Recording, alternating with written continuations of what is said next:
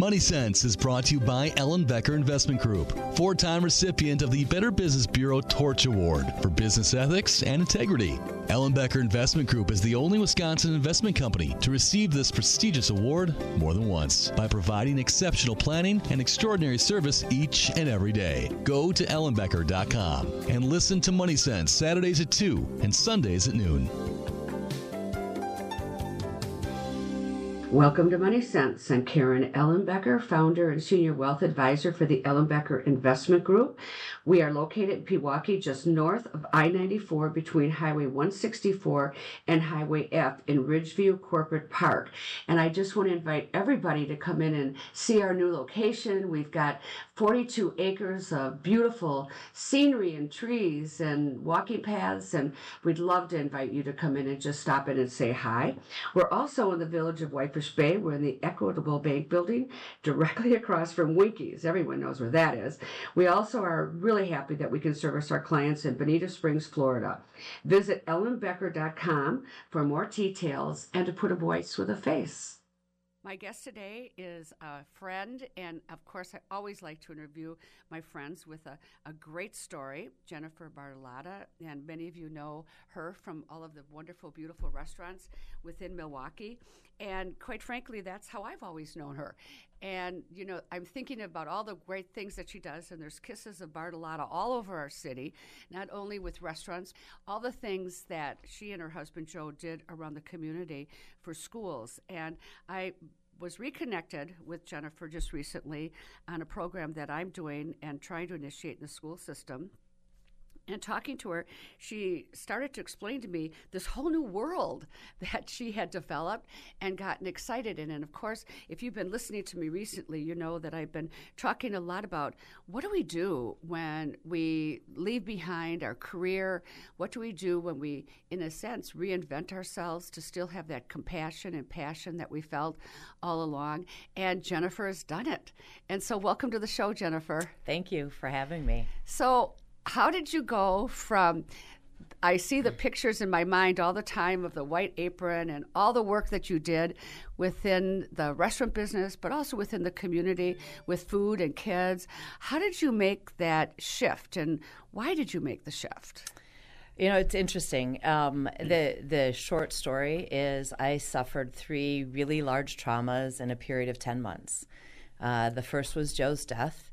And that's not something that I could control. Interestingly, I've learned that the next 2 I suffered were absolutely within my control had I had awareness. So the first was Joe's death, which triggered my departure from the company.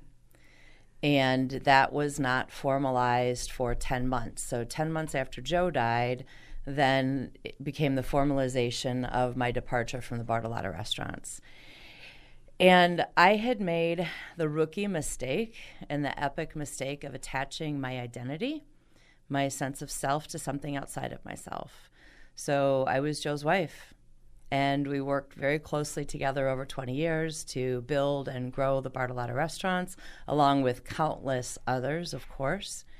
And I became the face of the company from a philanthropic standpoint in the community. And so a lot of people recognized me as doing that thing in our community. Well, when you attach yourself to something that's outside of yourself, inevitably that thing's going to go away. That all good things come to an end. And when it did, I didn't know who I was. Who was I if I wasn't Joe's wife? Who was I if I wasn't part of this thing that had consumed me every waking minute of every hour and day and week and month and year with him? Who was I if I wasn't that girl? And then 3 weeks later, COVID happened. And it was a really traumatic moment for me because I had an accumulation of trauma that I hadn't dealt with Joe, hadn't dealt with my identity and the loss of it. And then COVID happened, and the restaurant company was shuttered, and 950 people were furloughed. And I wasn't used to the idea that it wasn't mine. And so I had this accumulation of trauma, and we all have an ego. And my ego felt disrespected because I found out about that online. And I wasn't used to being not being part of the company. And so it came as an utter shock to me, and my ego felt really disrespected, and that was my triggering moment that caused me to be in a state that's clinically described as enraged. And it was a feeling that had never been in my body before. I knew I needed help. I sought it. I sought psychotherapy. I'm not against it. It did not work for me. And so I thought, well, now it's COVID. Everything's shut down. Everything's online. I went online and I found a local organization. At the time, it was called St. A. Today, it's called WellPoint. And they have a Train the Trainer certification in their trauma-informed care program. So I entered that and went through it. I was the only non-PhD out of 13 of us in my class, so I felt a little disingenuous.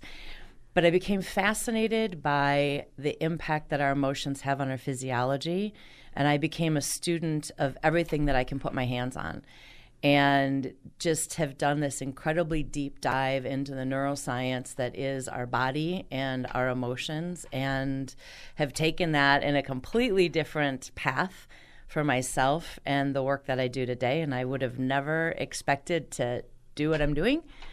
It's been incredibly healing for me, and to have the opportunity to help other people is one of the things that I'm most grateful for from the Bartolotta restaurants. I don't have that infrastructure anymore behind me, so I had to find a different way to give back. And so the way that I give back today is helping people understand themselves better. I call it emotional fluency.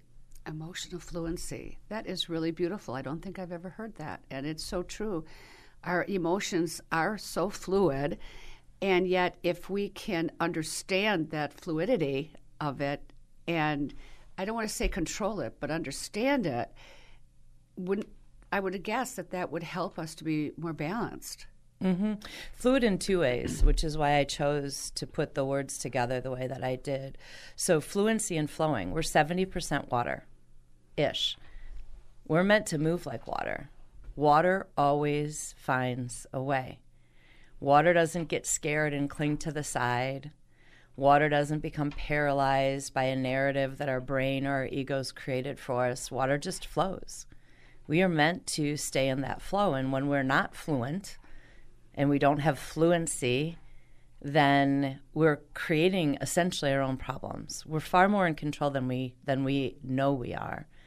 It's not an acknowledgement. It's just we lack the knowledge. And then the other way that I love the word fluency is to have a language around our emotions.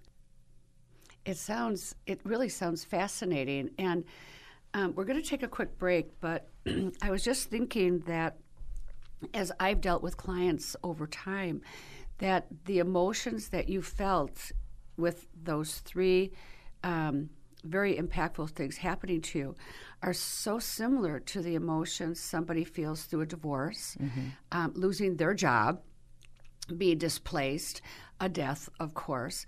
And so the things that you're talking about are, I guess I want to say, very common. Mm-hmm.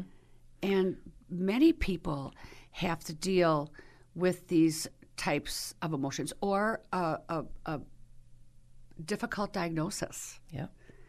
These are the things that are out there, and they're not really talked about very much.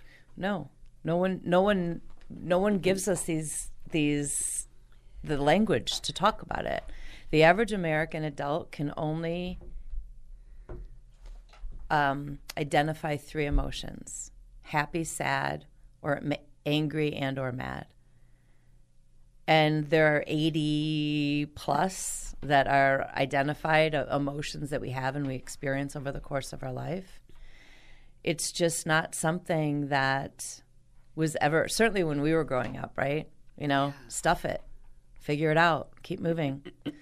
And when you start to look at the science and the impact that lack of awareness, lack of the ability to regulate, with my clients, I use colors. We use green, yellow, and red. Green's I'm great, bring it on. Yellow's I'm a little challenged today.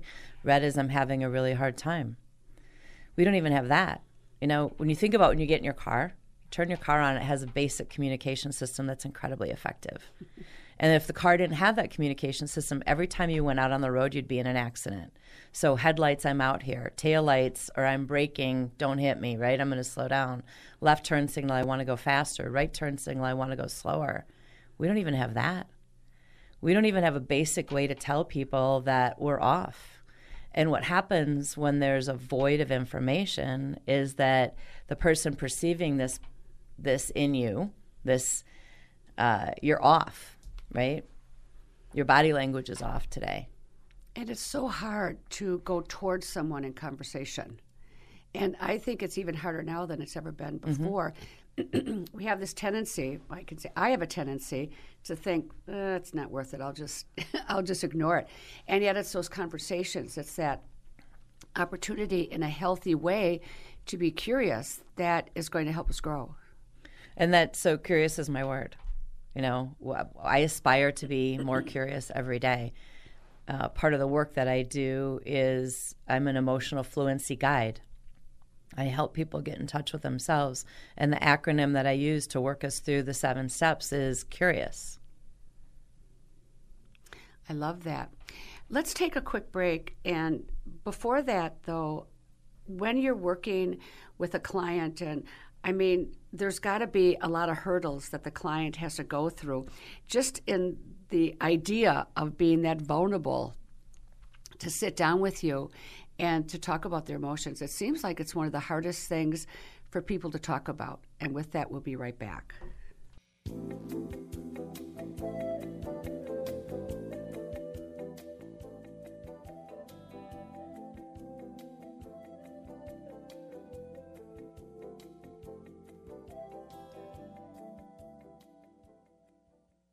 Welcome to Money Sense. I'm Karen Ellenbecker.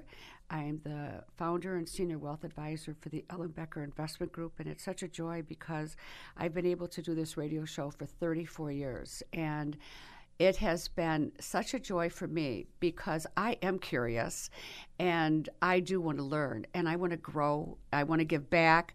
I guess it is the old thing, be the best that you can be type of a thing, but I get this opportunity to interview amazing people who share with me and share with you ways of being in life, ways of looking at your investments, ways of investing in yourself. And so today, Jennifer Bartolotta is here, and she shared with us very vulnerably the things that she went through, which I think when someone has the courage to share with you the difficulties that they had in reaching where they are today, people can identify with that. And I know if you were listening earlier, you can identify with what Jennifer had to go through in order to get beyond loss. And that's really what it was. You had lots of losses in your life to confront.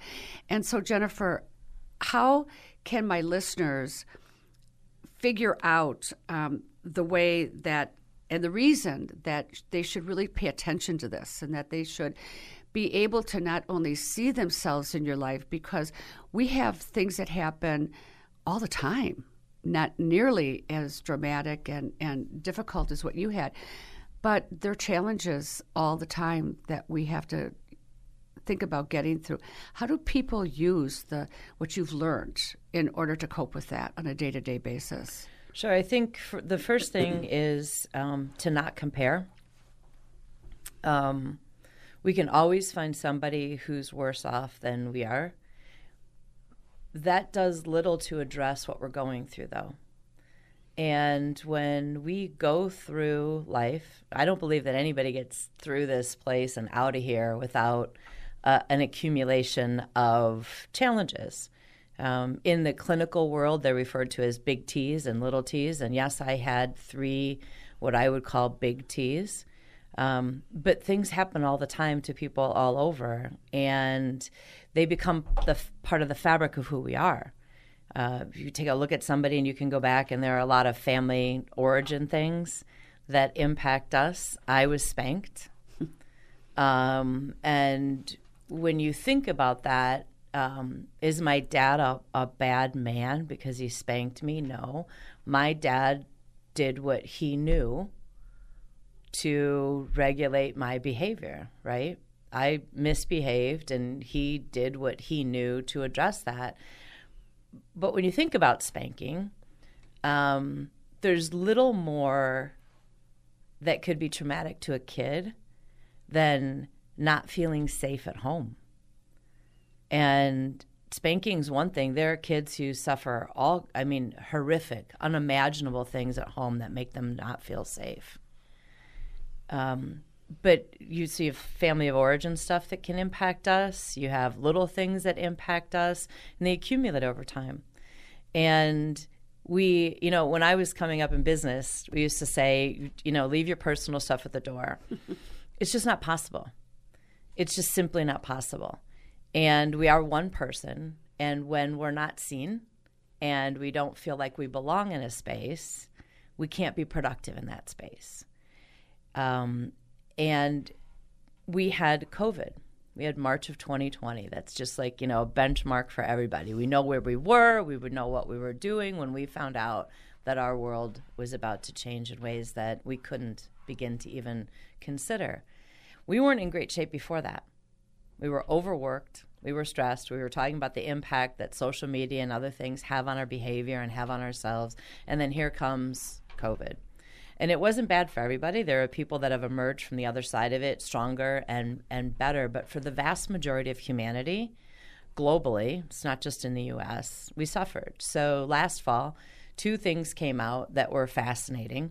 The Gallup organization has been measuring employee engagement and the health of the workforce globally for decades. And they published their annual report on the state of the global workforce.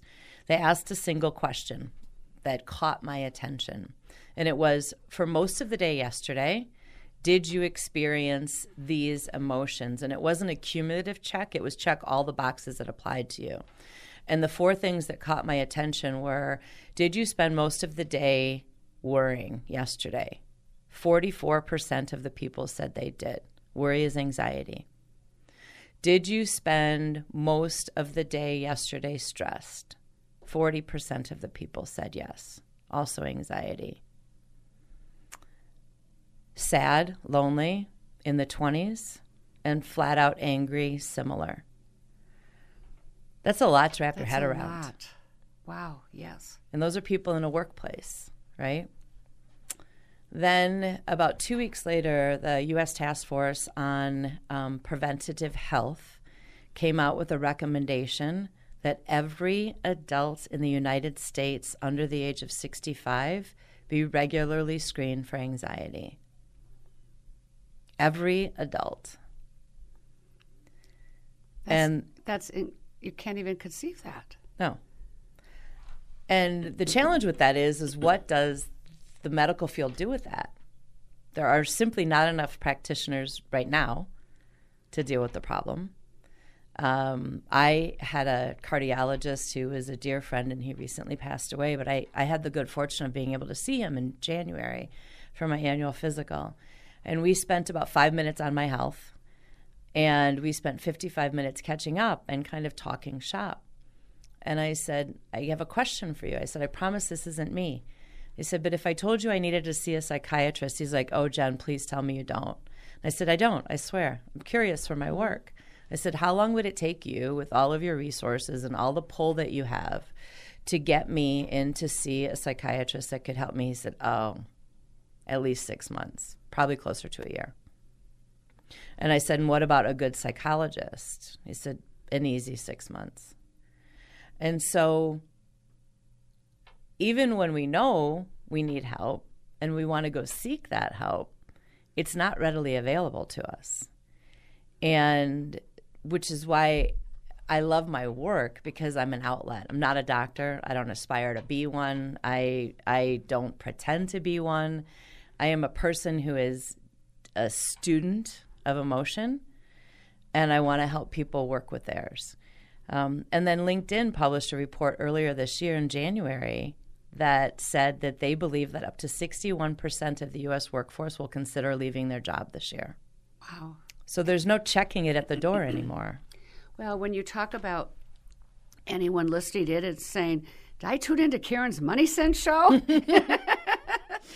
It has a lot to do with money. It has a lot to do with if you are in business, if you own a business, if you are not able to work, and if you're not happy, I mean, that is costly. It's costly to everybody. Everybody. And it's not productive, right? If you have someone who is challenged emotionally, they're showing up trying to do the best they can. But if you have an environment that doesn't see the humanity in them, then they're not going to feel like they can bring their best self to work, and they're not going to be as productive. And so, at the end of the day, and I was a business owner, and so I understand that there's a cost to doing it, but there's also a cost to not addressing it. Turnover is one of the most costly things that any employer faces. The cost of turnover can be a killer, especially if you're losing lots of people. If 61, I don't think that'll happen, right? I don't think LinkedIn thinks that happens. But based on searches, based on postings, based on LinkedIn algorithms, they believe that up to 61% of people who work, if it's half that, are going to think about leaving their job this year. Just the fact that they say that should be alarming to most business owners, right? Because that's more than half the population that's working. And there are ways to create belonging and connection at work that don't get into, in the restaurants we would have called it getting into the weeds, that don't get into people's personal space while allowing them to come to work and having somebody see the humanity in them. And you're going to have a person who feels safer. And when they feel safer, they feel like they belong and they feel connected. And then they can contribute at a level that is more in keeping with what's realistic, as opposed to somebody who's coming into work afraid of what's going to happen when they come into work in the way that they are. Jen, let's take a quick break. And when we come back, let's look at it from two perspectives. We've got individuals that are listening to the show today, and they're going, she's talking about me. I mean, I can identify with many of the things that she is saying.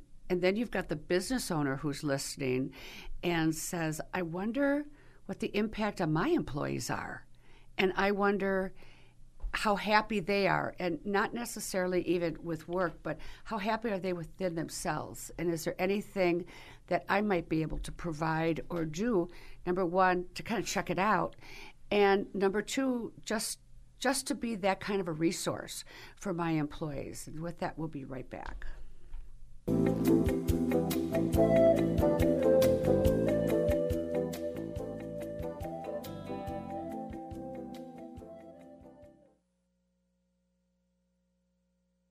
Welcome to Money Sense. I'm Karen Ellenbecker, founder and senior wealth advisor for the Ellenbecker Investment Group. My guest today is Jennifer Bartolotta, and we certainly within Milwaukee and actually all over the country are very familiar with the Bartolotta family and the restaurants that she and her husband Joe continue to open and provide amazing services. And I would say that you have a good handle on what makes people happy, because that was your business of providing happiness and good food and giving people a place where they could go and truly enjoy and be waited on, something that I love very much. And now you've transitioned your heart into another area of making people happy and another area of providing something that is very special and very unique. And dealing with people's emotions, I think in many ways is just like dealing with people's money, like I do. It's intimate. And it's very emotional. And I do know that for me, even on the other side of the table, talking with you today is really helpful for me in my own businesses as I talk to people. And I think part of that is being able to identify maybe something that I can do when I'm talking to people is ask more questions that bring out more information. So I'm always talking to people about retirement, of course. A lot of people, there's a lot of emotion around retirement, and people have this idea of what it looks like. And very often after a year, they're unhappy, and it's like, is this all there is? But those are all huge emotions that people are going through, trying to figure out, just like you did, who am I after I've left my business, or who am I after my spouse has passed away, or something happens. So if you can give us a little bit of an idea for that person sitting in the audience that says, she's really talking about me, what do they do? How do you help them? What are the steps that they need to take? Sure. So what I do for a living today isn't accessible to individuals unless they would want to work with me as a fluency coach. But that said, there are things that we can do. I'll give you 3 things that I think are really important. The first thing is paying really close attention to what we say to ourselves. So about 5 years ago, I went to a self-compassion retreat at a retreat center outside of Madison, and it was an 8-week-long course that the 2 facilitators crammed into 2 days. And I didn't know this when I signed up for it, but it was really geared for professionals. And at the end of day 1, it was exhausting. The female facilitator said, is there any chance that your internal critic is your best friend? And in my mind, I'm saying, oh, hell no, you should hear what she said to me this morning. So I let that sit, and I was with a couple friends. We went out to dinner, and then we all went back to the hotel early because we wanted to sleep. We had another big full day the next day. I go to sleep. I had set my alarm to get up early to walk because I knew I was going to sit in a chair all day. And at about 2:15 bar time in Madison, we're in a hotel across from the stadium. The employees were lovely, but the hotel left a little bit to be desired with. I swear the walls were made out of like tissue paper. At 2:15, it sounded like an entire frat had moved into the room next to me. Now, I'm sure that's an overreach. It was probably only like 10 guys. But they were loud enough that there was not a chance that I was going to sleep. So I called down to the front desk, and I said, this isn't tenable for me. Here's why I'm here. Either they need to move or I need to move, and nothing happened. At 4 o'clock, I reset my alarm, so it wasn't going to work out. And I finally fell asleep because I woke up to the alarm. And I no more than woke up, and here comes my internal critic. Should have gotten up. Should have gone for that walk. You're going to sit in that chair all day. Back's going to hurt. And I literally screamed out loud, if you are really my best friend, I don't like your tone, your timing, or the message, and you need to figure out how to come back at me. And I said, and I'll do my part. Instead of calling you my internal critic, I'll call you a neutral name, my internal voice. And I said, you know what? I'll do one better. I'm going to call you Ivy, and I'm going to see that pretty green ivy crawling up a Cream City brick wall with those little purple flowers on it, so I won't resist you when you show up. That has changed my life. The next thing I think is, there's so much science on the fact that our body is a vessel and a gift.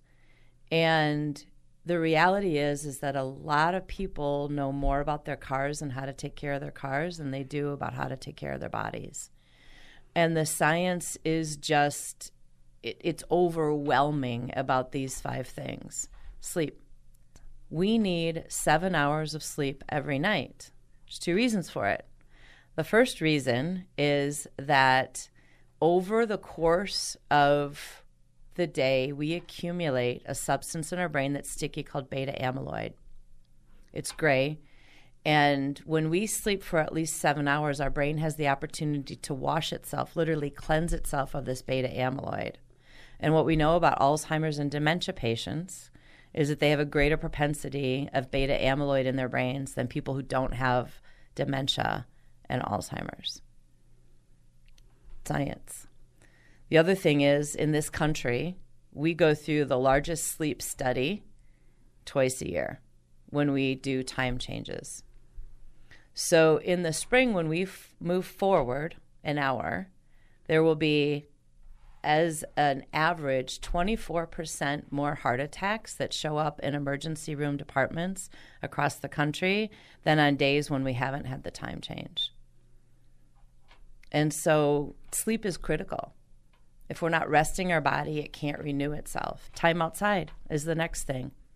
So most therapists will tell you that the strongest tool they've got in their box to give to their patients, but it's hard for people to do, is to get outside. And the recommendation is 30 minutes a day. When we stand in awe and wonder of nature, it heals us. It takes our brain away from the narrative that we're creating about everything else we have going on in our life, and it gives us peace and quiet and the opportunity to stand in awe. And gratitude. And gratitude. I recently was given a hack by a friend who said, just do this. I was struggling in April a little bit. And my friend said, I've been doing this thing. I go outside every hour and I look up in the sky and just say thank you. And that little thing, as tiny as it is, helps. The next thing is exercise. The recommendation is 30 minutes every day of sustained aerobic activity. When we exercise, our cells have a component called the mitochondria. The mitochondria converts your food into energy, but it also is like releasing a veritable pharmacy into your bloodstream. And then the last thing is what we eat, how you refuel yourself. It's hard.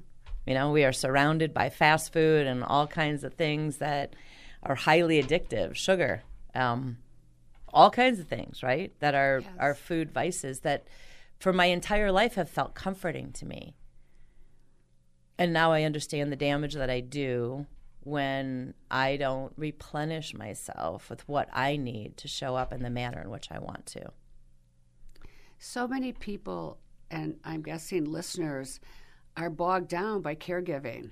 Yep. And regardless of what it is, and we forget to caregive to ourselves. Yep. And particularly it's women. Last on the list. Last on the list. So it sounds like for my listeners that are out there that are individuals, the first step is to become aware of what they're doing. I often liken, when I work with a client, to going to the mall for the first time, and on the directory there's a big arrow. It says, "You are here." Yeah. And it's almost like going to that arrow and saying, I am here. You know, where is my time being spent? How am I allocating my energies to my life and to other people's lives? Yep. You know, and I understand that some things feel like an escape, right? I'm guilty of doom scrolling on Instagram. I've been off Facebook for a while now, so I'm on Instagram and LinkedIn, and I will find myself when I just want to release or I need a break picking up my phone, and I am working really hard to not do that. There's so much living I want to do, and there's always more that I can do to strengthen who I am so that I can be a light or a beacon for someone else. And I've always felt that I was a vessel that the universe used to get things done. You know, you mentioned MPS earlier. That was a magic carpet ride. The universe aligned all the stars. They put them in Milwaukee at a table at the same place and the same time, and literally magic happened. And I believe that I was put here in this time-space continuum to help people. And so in order to do that, I have to be good first. Mm-hmm. I have to be whole first. After Joe died, I had a plethora of what I call flesh angels. People who saw the humanity in me, who got me out of my head. And I'll never forget the first one. I was at Whole Foods on Burleigh out here. And it was the first time I'd been out by myself since Joe died. And it was super scary. So I'm in the produce department, and all of a sudden I hear, "Hi," in this really high, bright voice. And I look down, and there's this little peanut of a girl. She's probably 3. And her mom comes rushing over and said, "Oh, my gosh, I've told her not to talk to strangers." I said, "You know what? You can't even imagine how much I needed that right now." Now I'm crying, standing in the produce aisle, just bawling, right? And this little girl's still looking up with me and smiling. I said, "I'm sure I don't want to get in your parenting, but she's done nothing wrong." I said, in fact, quite the opposite. But I had this series of people who showed up. I had more than my fair share of flesh angels that helped me navigate through some really difficult periods, and I still today do, to this day. You know, I'll be in a spot and it'll be like this little flesh angel shows up and gets me back on track. And so That's such a gift. These micro connections with other people can shift how they are. And I don't want to miss an opportunity to be able to provide some lightness, some love to perfect strangers in addition to those that I care about. Well, part of it, Jennifer, we'll take a quick break. Part of it is also pausing long enough to recognize them. I know in my life, too, and maybe it's just that we're seasoned, and as we've aged in our own way and being able to impact younger people who are listening, is that sometimes we move so fast, we miss the opportunity, that moment in time that you can offer someone a hug or open the door or smile or do something that your soul tells you to do. You have no reason to know why, but they need it. Mm-hmm. And you've been brought to that space, if you take the time to notice it, to be that angel that can change someone's life. And you don't need to know how. You just listen. Show up. Just show up. Just listen to your heart and show up. And with that, we're going to take a break. Okay.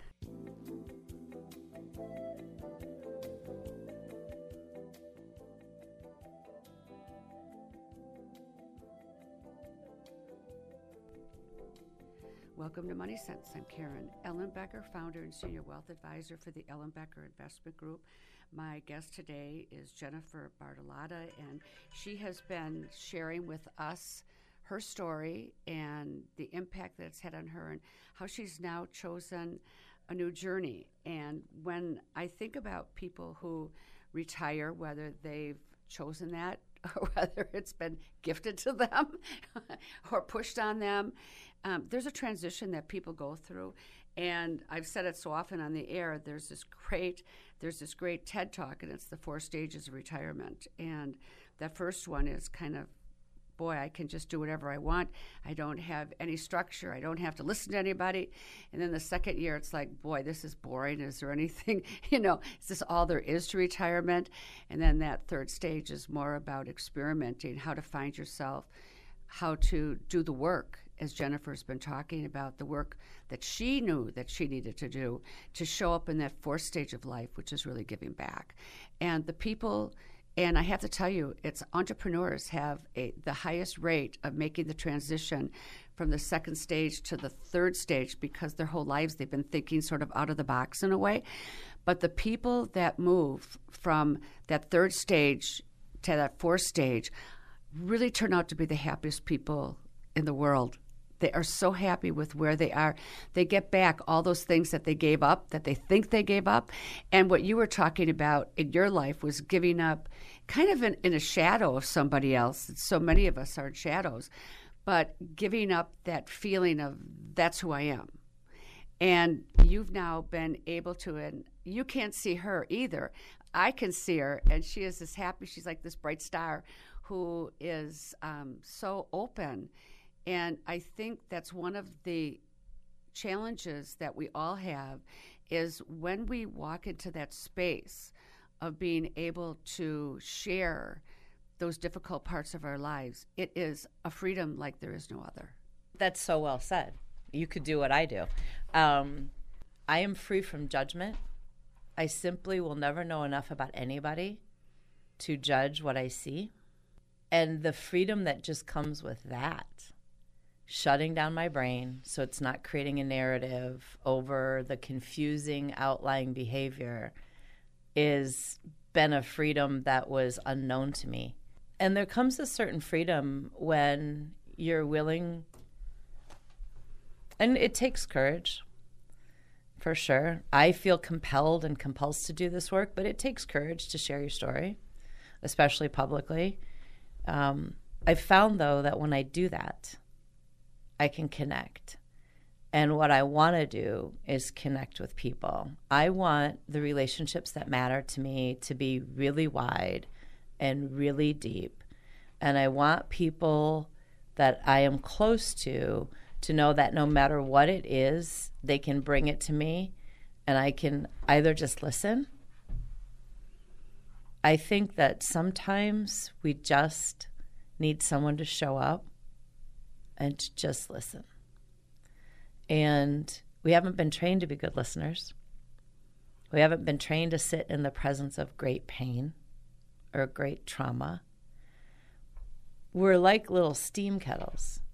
And if we don't let it out, sooner or later, much like water breaking through a dam, the emotions that we've been suppressing because we're not flowing are going to find a way out.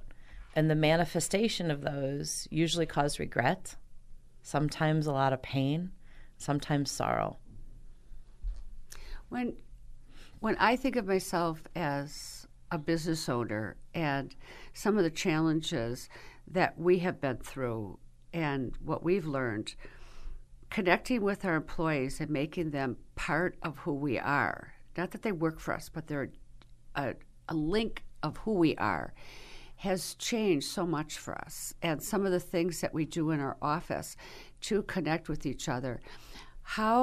What would you recommend for my audience, for those business owners who are wondering, because you don't even know the questions to ask half the time, No. but you've now opened up a door that says, hey, wait a minute, there are some better things, or there are some opportunities to grow your company organically through your employees rather than growing it outside and making your employees the apostles of your business rather than checking out the minute they can. Or while they're there. What would you recommend for an employer to consider or to connect with you, and what would that look like? Sure. The first thing to do if you're interested in this and you don't already do them is an engagement survey.